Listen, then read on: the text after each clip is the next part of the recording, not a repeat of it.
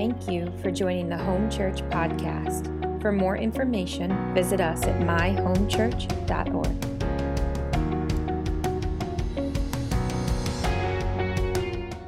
The last few weeks, we've been speaking about the Holy Spirit, and we have looked at a number of different things, one of them being the symbols of the Holy Spirit. The last few weeks, we've looked at the symbols of the Holy Spirit. We've looked at the idea of the Holy Spirit being pictured as oil, and that's for empowerment for ministry. And last week, we spoke about the Holy Spirit being pictured as wine, and it's really a picture of coming under the influence of the Holy Spirit. And what I want to speak with you on today, the message that I have is entitled The Witness of the Spirit. And I want to speak to you on the symbol of the Spirit being a seal. The Spirit being a seal, not an animal creature you find in the water, but something that you might find on a document to certify and authenticate that it's genuine and it's legit. This is actually quite profound, what it really shows us about the Holy Spirit and about His role in our lives. So let's just pray, and then we're going to open up the Scriptures together. Holy Spirit, I thank you that you are alive and in this place and living in hearts, and you are testifying to the fact that we belong to our Father. And I just pray today, Lord, that those that don't know you, that today they would be sealed by the Spirit. And Father, those that are struggling with feeling like they belong, God, that they would find a place of confidence today. They would see that they belong to the family of God because the Spirit of God has been poured out on them. Father, I pray that as we open up your word, you simply would just breathe on it. I pray that you would anoint me to speak your word, that it would cause incredible fruit and life to take place in every heart here. And I pray in Jesus' name, amen. All right, so turn with me in your Bibles to Ephesians chapter 1. We're going to look at verses 13 to 14. We're going to start here. Here's what I'll say. Again, we're looking at the witness of the Spirit, and we're emphasizing the symbol in the Bible, which is a seal. These last few weeks, we've been on this series for a little bit now. These last few weeks, I've been greatly blessed because it's caused me to really pore over the Scriptures with respect to the Holy Spirit in a way that I really have never done before. And as a result, God just continues to reveal and show things. And on top of that, I've gleaned from so many other men and women of God and the things that the Lord has showed them. And as I kind of step back, I can see that overall, the purpose, mission, everything could really be summed up in that the Holy Spirit He's sanctifying us and that He's making us more like Jesus, right? But in that, there's three things that I see a consistent theme. And one is that He guides us into truth. Two is that He provides empowerment for ministry. Without the anointing, without the Spirit, you cannot have any effect in ministry. You can do things and stay busy, but without the anointing, that's the only thing that breaks the yoke. We talked about that. And in particular, the Holy Spirit provides empowerment by effective witness, authority to preach the gospel, and mighty works, healing and deliverance that accompanies the preaching. You see it throughout Jesus' life in the Scriptures with the disciples and the apostles in the book of Acts. But the third thing, one of the third primary purposes of the Holy Spirit is certification. That's the word that they would use, certification or authenticating. In other words, the Holy Spirit's been given to certify that you are a child of God. You have to understand how important this is. One of His primary roles is to bear witness, not to the world, but to you, that you belong to God now. This is incredibly important because without the Spirit doing this, we would go through life not wondering, do we really belong to God? Is He really our Father? Is salvation really being applied to my life? And listen, one of God's greatest desires, God desires that all of us would operate from a place of profound security in His love and His power. God wants all of us to know that we belong to Him when you come into saving faith with Jesus. And I share that because I do believe that I needed this so bad this week and just the last few weeks, and I just sense that I'm probably not alone, that we often go through life and walk through things where we question whether or not we really belong to the Lord. We question if we're really His. And I'm going to go through some of the implications of that because, listen, if a child doesn't know he's secure in a family, he leads to a very disruptive child. A child needs to know that he's secure. God wants you to know that you are secure in him when you confess the name of Christ and are sealed by the Spirit. So there's a few scriptures that I'll read. I'm going to start right here. This gives us a little insight into the Holy Spirit as a seal. Ephesians chapter 1, verses 13 to 14. This is what it says. In him you also, meaning in Christ you also, when you heard the word of truth, the gospel of your salvation, and believed in him, meaning Christ, were sealed with the promised Holy Spirit. You were sealed. Paul is talking about not an event, he's talking about a fact. This is not something you need to wait to experience. It's actually something you need to start believing and walking in. The moment you confessed Christ and believed in the gospel, which is Christ crucified for you, the scriptures say you were sealed by the Holy Spirit. And then verse 14 says, listen to this, who is the guarantee of our inheritance until we acquire possession of it to the praise of his glory. We're going to see a theme when it speaks to the Holy Spirit being a seal in terms of a guarantee of what is to come. But here's what I want to do. I want to try to keep this as simple as possible. I want to use 3 different ways a seal can function and to show how the Holy Spirit functions in a similar manner. And the first 2 I really want to spend time on. The last one I'll share briefly. The first thing is this, especially in biblical times, but today we use seals. One of the primary purposes of a seal is to authenticate something. It's to certify something. It's to establish something. It's to guarantee that something is legit, right? We may use it on a lesser scale. If you were to write an official letter, you would need it to be on letterhead. Someone wants to know this is official. Well, a seal is even that much more of a confirmation that this thing is legit. So in biblical times, they would seal documents to say this is official document. And not only that, when they seal a document, they're actually attesting that everything that is being written in this contract, it's going to come to pass. Every good that's being listed, it's there in quantity and quality. So the Holy Spirit is called a seal in that he attests us as believers and certifies that we truly are the real thing. We are children of God. One of the things that Paul says in 1 Corinthians 9:2, he tells the church at Corinth, he says that you are a seal of my apostleship. In other words, what he's saying is, guys, at the church of Corinth, your lives attest and validate my calling as an apostle. One of the things that a seal does is it certifies, it authenticates that something is genuine. So just stay with me here, because when we make personal application, this is so important.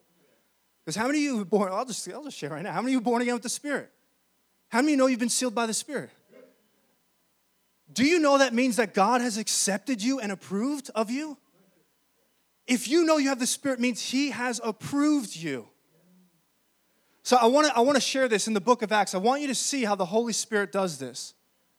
The book of Acts, really, it's one of its primary purposes is to show movement of the gospel. And if you look at it, the book of Acts starts in this small room in Jerusalem, and then at the end you find yourself making to Rome itself. And along this journey of the gospel moving, we see the gospel crossing every type of boundary possible. Geographical boundaries, political boundaries, religious boundaries, and you just see the gospel just keeps moving and nothing can stop it. Well, one of the great challenges in the book of Acts was the idea that the Gentiles could be included in this glorious truth of salvation. And so when the Holy Spirit was poured out, it was poured out first for the Jews because they were the covenant people. But then something radical happened. We began to see that God's purpose all along had always been to include Gentiles, which is just a non-Jew, meaning it's for everyone. It's for everyone. So there's one story in particular that shows this beautiful reality of the Holy Spirit as a seal, attesting to something that's authentic. And it starts with Peter. How many know Peter's story of going into the Roman officer's house, Cornelius? This was where we first see the gospel touching Gentiles. And long story short, Peter, I'll actually go to the other side. Cornelius has this vision that from the Lord. He has an encounter with an angel, and the angel says, "You need to send men to the town of Joppa to find this man by the name of Simon Peter." And so he sends these men. Cornelius sends these men. As that's happening, a day later, It just so happens that when these men arrive to Simon's house, Simon Peter, he happens to be on the roof, very hungry, and falls into a trance. And as he falls into a trance and has this vision of God, he sees a blanket that's laid out with all types of food. Food that was typically deemed unclean in Judaism. But now God was saying, take and eat. And somehow Peter just knew the Lord was saying this means that the gospel is being opened up to the Gentiles now who used to be deemed unclean. He has a word from the angel that says, go downstairs, there's men looking for you. Peter goes downstairs, he sees these men and says, I'm the man you're looking for. What do we need to do? And they say, come back with us to the house of Cornelius. So he goes with them. And now it's 4 days later. Cornelius is ready for them in the house. He has all of his family and relatives. And Peter begins to preach the gospel. And it says, as Peter preached, think about how profound this is. Gentiles couldn't be included. As Peter preaches the gospel, it says the Holy Spirit fell on Cornelius and his entire household. And in the very next chapter, after this happened, word spread among the apostles and certain elders, and they said, Peter, how dare you go into the house of the uncircumcised? How could you do that? And Peter begins to recount the entire story of what took place. But there was opposition to what he was saying until he said this one thing. Acts chapter 11, verses 17 and 18. Look what he says. It's on the screen. He says this to them that were questioning this. He says, so if God gave them the same gift, the Holy Spirit, if God gave them the same gift he gave us who believed in the Lord Jesus Christ, who was I to think that I could stand in God's way? When they heard this, now the people that were opposing this, when they heard this, they had no further objections and praised God, saying, so then, even to Gentiles, God has granted repentance that leads to life. What was the thing that finally said, we believe this? It's when Peter got to the part that says, guys, when I was preaching, the Holy Spirit came and fell on them. And the moment they heard this, they said, well, then we can't question this. This is a move of God. See, God pours out his Spirit only where he approves. His Spirit being poured out authenticates that it's a genuine move of God, and God has put his stamp of approval. So they knew that when the Spirit was poured out on man, that meant God was saying, I accept you and I approve of them. But then he says this in Acts chapter 15. Peter first basically says that the Spirit being poured out was testifying to everyone else around that they belonged. But then once again, Peter was being questioned by other religious leaders at the Jerusalem council. And the same things came up. And they said, Peter, in order for the Gentiles to be accepted, they need to follow the law of Moses and be circumcised. And here is what Peter says in Acts 15, 8 through 9. As he addresses the apostles and elders, he says this, God, who knows the heart, showed that he accepted them by giving the Holy Spirit to them, just as he did to us. In other translations, it says God bore witness that he accepts them. How do we know this? Because they received the Holy Spirit. Verse 9, he did not discriminate between us and them, for he purified their hearts by faith. So Peter teaches us that the Holy Spirit is a seal and that it authenticates. And one of the ways it does that is Peter says when the Holy Spirit came on these people, it testified to the world that they belonged to God. But then he says in this scripture, God was actually testifying to them.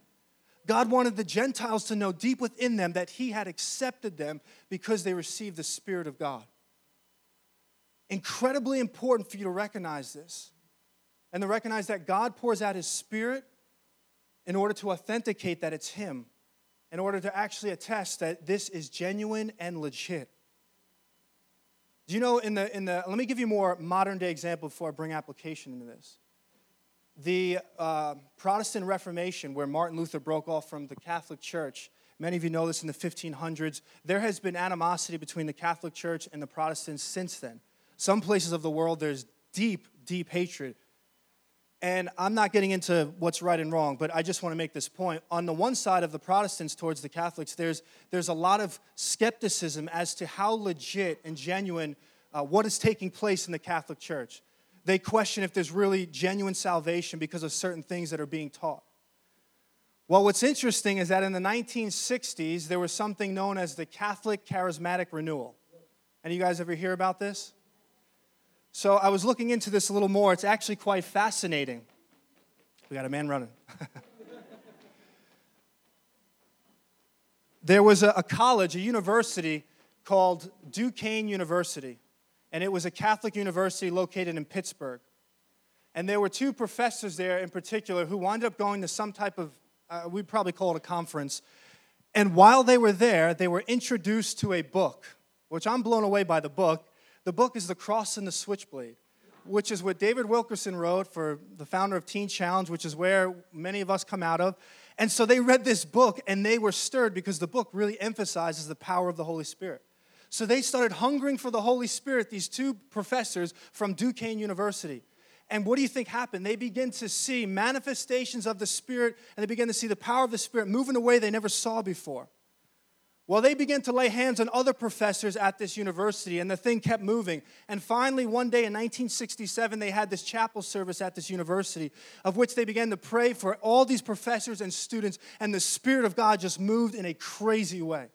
There was renewed sense of mission, and salvations were taking place. And it actually began to spread to Notre Dame University and went on from there.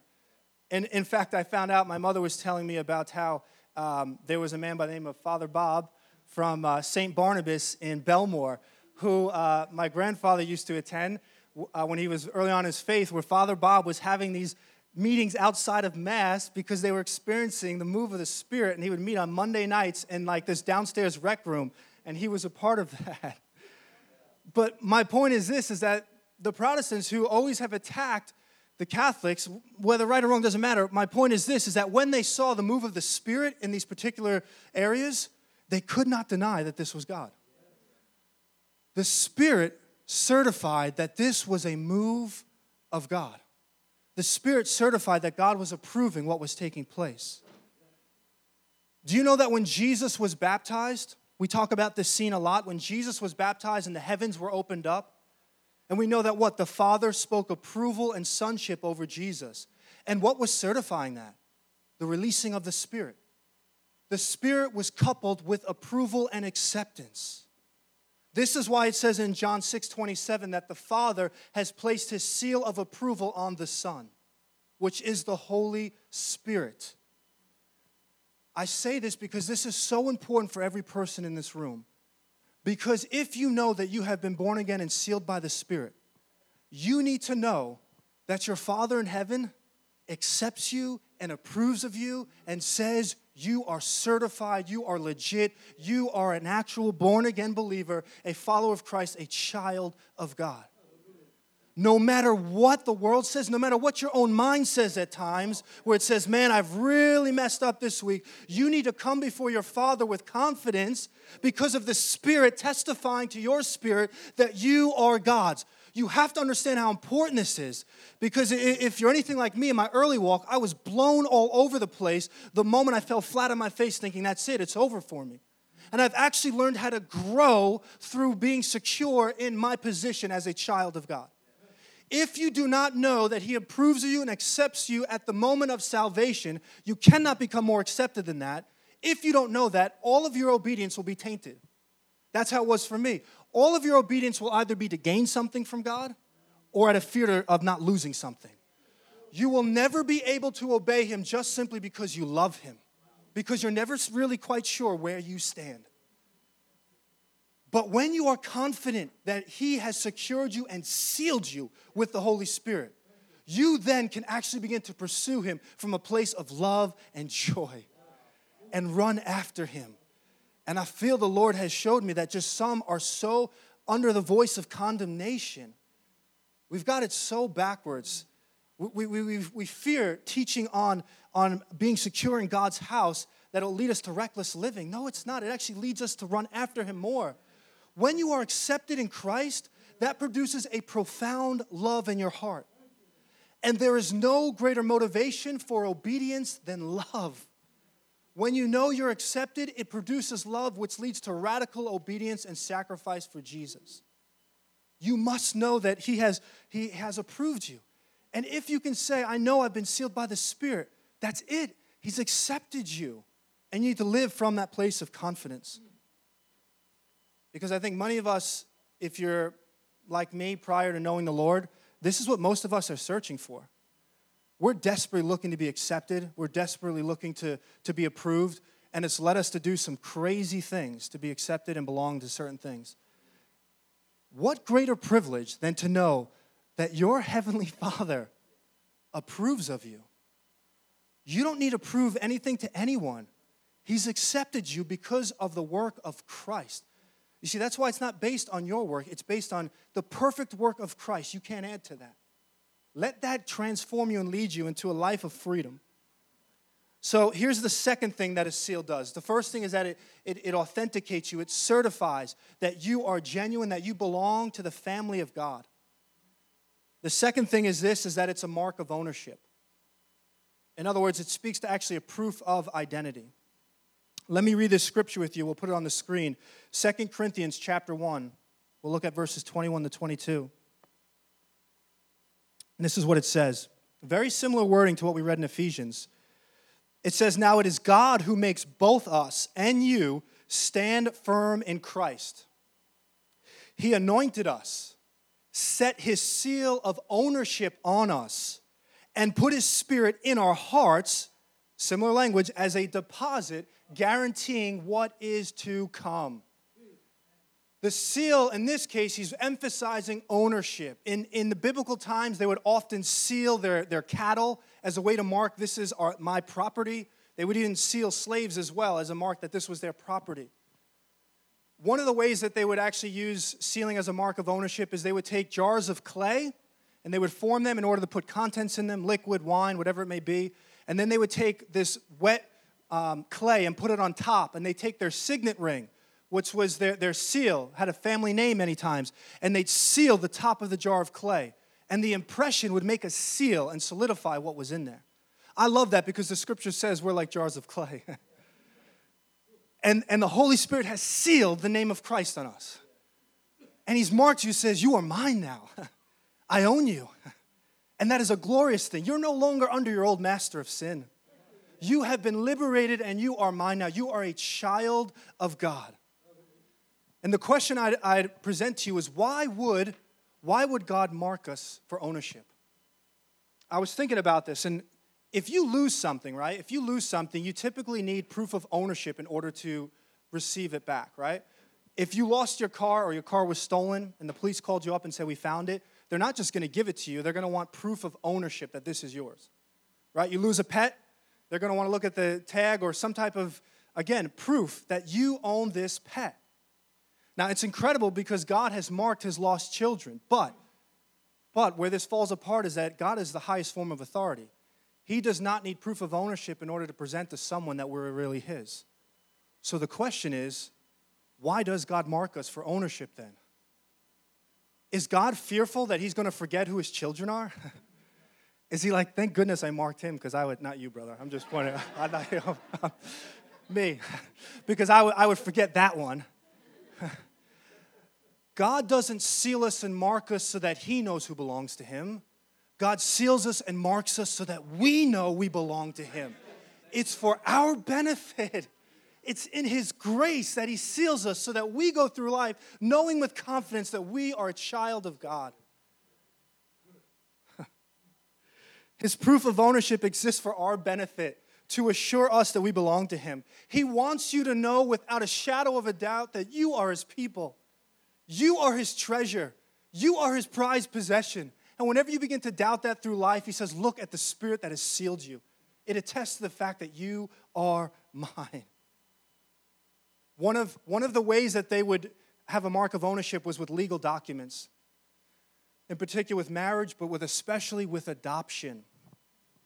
This is so important because this speaks into what we're talking about here with adoption, with being marked for ownership. Let me read this scripture. It's on the screen, Romans 8. You guys follow me right now. Romans 8, 15 through 16. I just feel we're going to share some truth, and then the truth is setting people free as we speak it. Verse 15 says, listen to this. The Spirit you received does not make you slaves so that you live in fear again. Rather, the Spirit you received brought about your adoption to sonship. And by him, by the Spirit, Galatians 4:6 says, the Spirit in us cries out, Abba, Father. The Spirit himself testifies with our spirit that we are God's children. The Spirit inside of you is crying out and testifying that you are owned by God, not in any type of way, but that He is now your Father and you are His child. Now, when we read this, we probably wouldn't get the full weight of what Paul was saying, but they would have gotten it because they lived in the Roman culture. You see, the picture is this. If I lived in Roman times, and call me Maximus, maybe I fantasized about being a Roman gladiator, right? But we'll call my name Andrew. But if I lived in Roman times, Maximus Aurelius. No. So I backtracked. I'm watching too much Gladiator. So if I lived in a Roman time period, let's just say I had a son, a natural-born son, and as he's growing up, he's just terrible. He's out of control. He doesn't listen. He's getting into trouble. And in a culture of honor and shame, this is a big deal. And so finally I get to the point and say, that's it. I'm disowning you. I'm releasing you as a son. I would go down to the local government, and I would go to a local official, and I would explain to them, I'm releasing this son, Ryan, I don't know. And they'd say, okay. They'd go through the paperwork, and I would disown him. He would no longer have my name. He would no longer have any access to the inheritance that he was first promised. All of that would be gone now. And if I had a slave, which is more like an indentured servant in my household, if he was in my household, and over time, this servant, I said, man, he is such a good man. He's nice, and he's works hard, and we've gotten closer together. I could go to him and say, I'm going to adopt you as my son, and everything that I have is going to be yours, and everything that you are is going to be mine now. And I could go down to the local again government and go to the officials, and when they would come, they'd say, Andrew, Maximus. Are you sure you want to adopt this man as your child? I'd say yes. They would do the paperwork, and then they would seal it. And they would seal it. They would seal adoption, which means that if I were to go back down the road, and apparently I'm a terrible father because this son is out of control now, and I said, I don't want this son. I made a big mistake. If I were to go back to the government and say, listen, I made a mistake. I shouldn't have adopted him, they would say, Andrew, the document's sealed. You can't go back on that. He's your child now.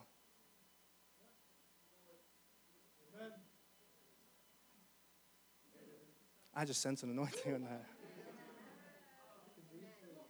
Wow. Oh, man. Thank you, Lord. You see, in the Roman period, they believed when you had a natural-born child, you couldn't choose what that child would look like, so you were actually able to disown them. But when it came to adoption, you chose the child, which means you could never get rid of them because you knew what you were getting into. Ephesians 1:4-6 that says, before the foundations of the world, He chose us. In love, let me say this. He chose us to be holy and blameless in His sight. In love, He predestined us to adoption, to sonship, through Jesus Christ, according to His pleasure and will. It has nothing to do with you. He did it long before you even took a breath. He said, I want them. Rest in the fact that His motive for taking you in is love. It's according to His pleasure and His will that God has brought you into His family. And we weren't adopted as cuddly little kids. Right? That's what we think of. It would be more like going to adoption, finding a 13-year-old, and when you start to meet with a social worker, they say, I just need you to know something. This guy, he's a pyromaniac. He's expressing himself in inappropriate ways sexually. He has a violent history. His father has been in prison. His grandfather's been in prison. His great-grandfather's been in prison. You would say, well, hold on, wait 1 minute. Do I really want to adopt this child? And if you did, you certainly would sleep with one eye open. I know it's comical, but the scriptures, Christ had to die for our sin. When He saw us, we weren't cute, cuddly kids. We were rebellious to the core, and He says, I want you. And the Spirit of God inside of you is testifying to the fact that in His love, He has chosen you, and you are His now. I'm really excited right now. Thank you, Jesus. It's something deeply internal. This is very important. The scriptures we read said that the Spirit, listen, 1 Corinthians 1:22, it says that he put the Spirit into our hearts. Listen to Galatians 4:6. Listen, I want you to see this. And because you are sons, God has sent the Spirit of his Son into our hearts, crying, Abba. In other words, one of the great things that has changed from the old covenant to the new is in the old covenant, religion was primarily restricted to the external realm. It was about external evidences to prove that God was real. But what he has done now in the new covenant is that God himself has come to live inside of you, to testify from within that you are his child. So yes, look at the stars and be caught up in awe at God's creation and his order. Absolutely. Hear the testimonies of what God is doing and be encouraged. But know this, he's given you an even greater evidence that he is real and that he loves you and that you're his, which is something from the inside crying out that you belong to him now. Have you heard that voice crying out? Have you silenced that? Have you heard other voices and have taken those over his? The scriptures say that the Spirit inside of us cries out. The Greek word is kradzo. It's not this weak, insecure, faint whisper. It is a loud, irrepressible cry from the heart of the Christian that is literally coming out, breaking forth and saying, you are God's child.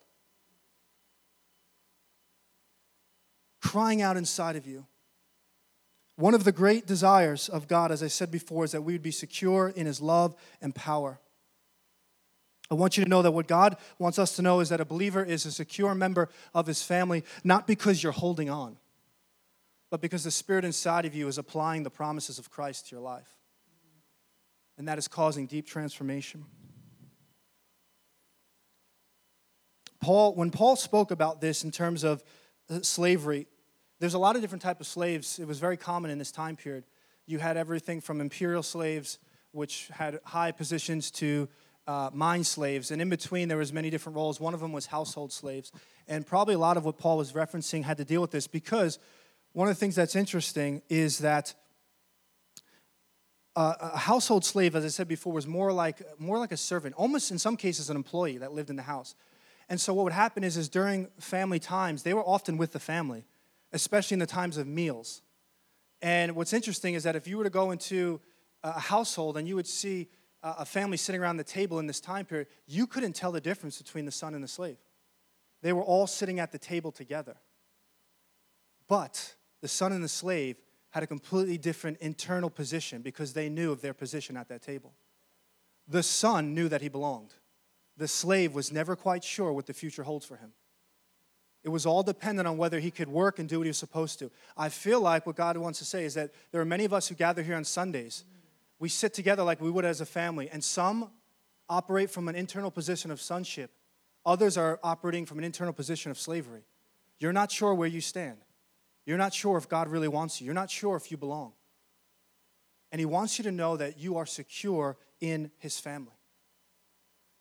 Kids need to know that they're secure. Do you know how important that is for kids? Anyone who deals with children, teachers, you know that kids need to feel that they're secure. If they do not feel secure, they begin to act out in very wild ways. They begin to put on masks. They begin to become very closed off. They become very angry. They need to have a measure of trust with their parents, that they're going to provide and be there, and a measure of consistency. If they don't have security, it leads them to live pretty reckless lives. If a kid does not feel secure, he will never be able to receive correction from his parents. Because the moment his parents begin to correct him, he will receive it as rejection. He'll run away. Because he's so insecure about his position, so he'll never be able to open up about what's actually going on in his life because he's never really quite sure what his status is. You need to know, listen, you need to know that you are accepted and approved because actually that will lead you to the Father rather than away from him. You see, if we're not secure in the Father and what he's done for us, when we sin, we run away from God rather than towards him. I've heard a quote like this from Sean Bowles. Listen to this. He says, religion is this. I messed up. My dad is going to kill me. Sonship is this. I messed up. I need to call my dad. How are you operating right now? Are you operating from the place that you are secure in his family? Are you letting that lead you to him and grow in his wonderful grace?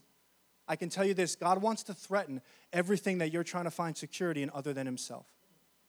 One way I think we could even define sin is trying to find security in something other than God. And God is committed to breaking that so that you would come back to the one thing that is unshakable, and that is him. And that's why he's put his spirit in you that's crying out, testifying to your heart that you belong to him, so that you would be confident in that.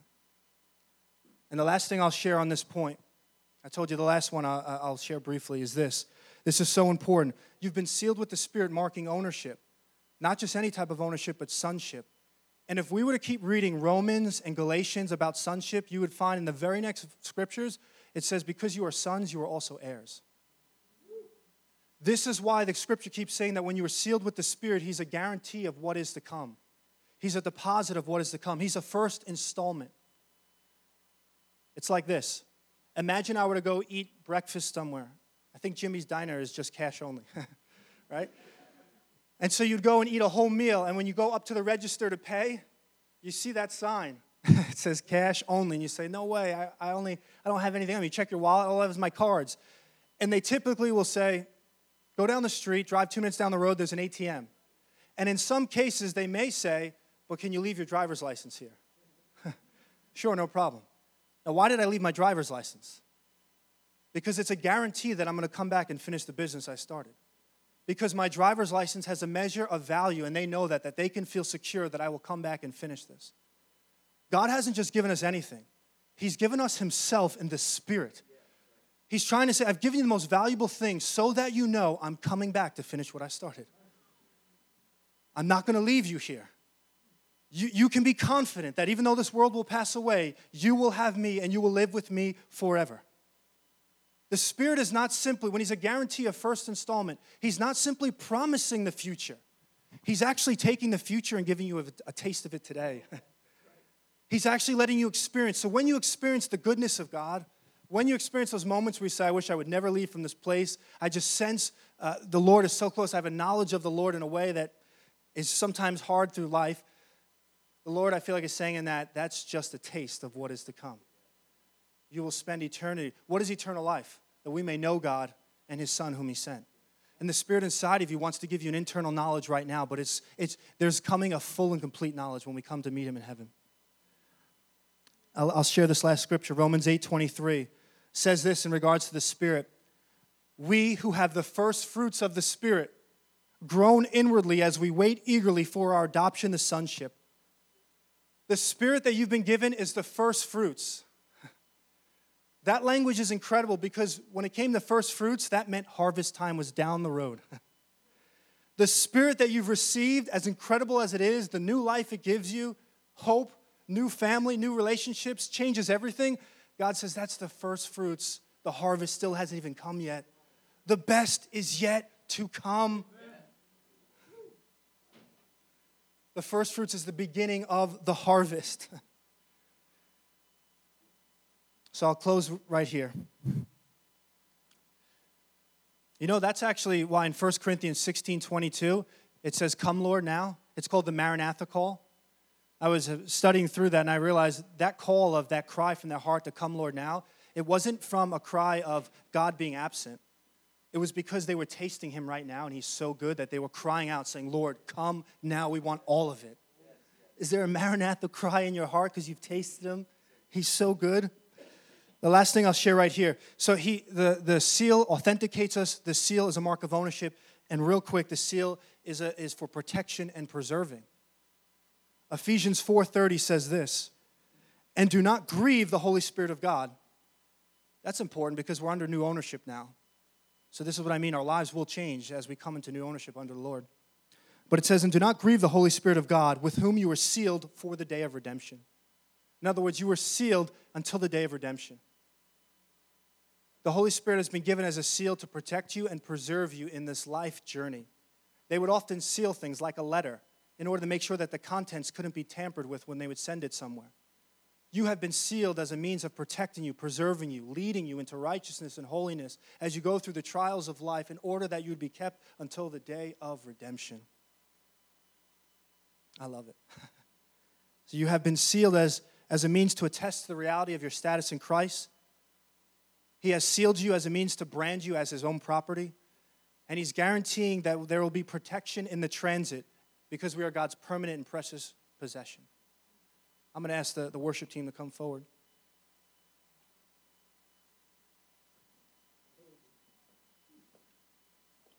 Where would we be without the Holy Spirit as a seal? Crying out, confirming these things, letting us know that we truly belong to him. Thank you for listening to Home Church's podcast. To go deeper into the message, text DEEPER to 66866. If you would like to give to this ministry, you can text the amount to 631-693-4176 or visit us at myhomechurch.org/give.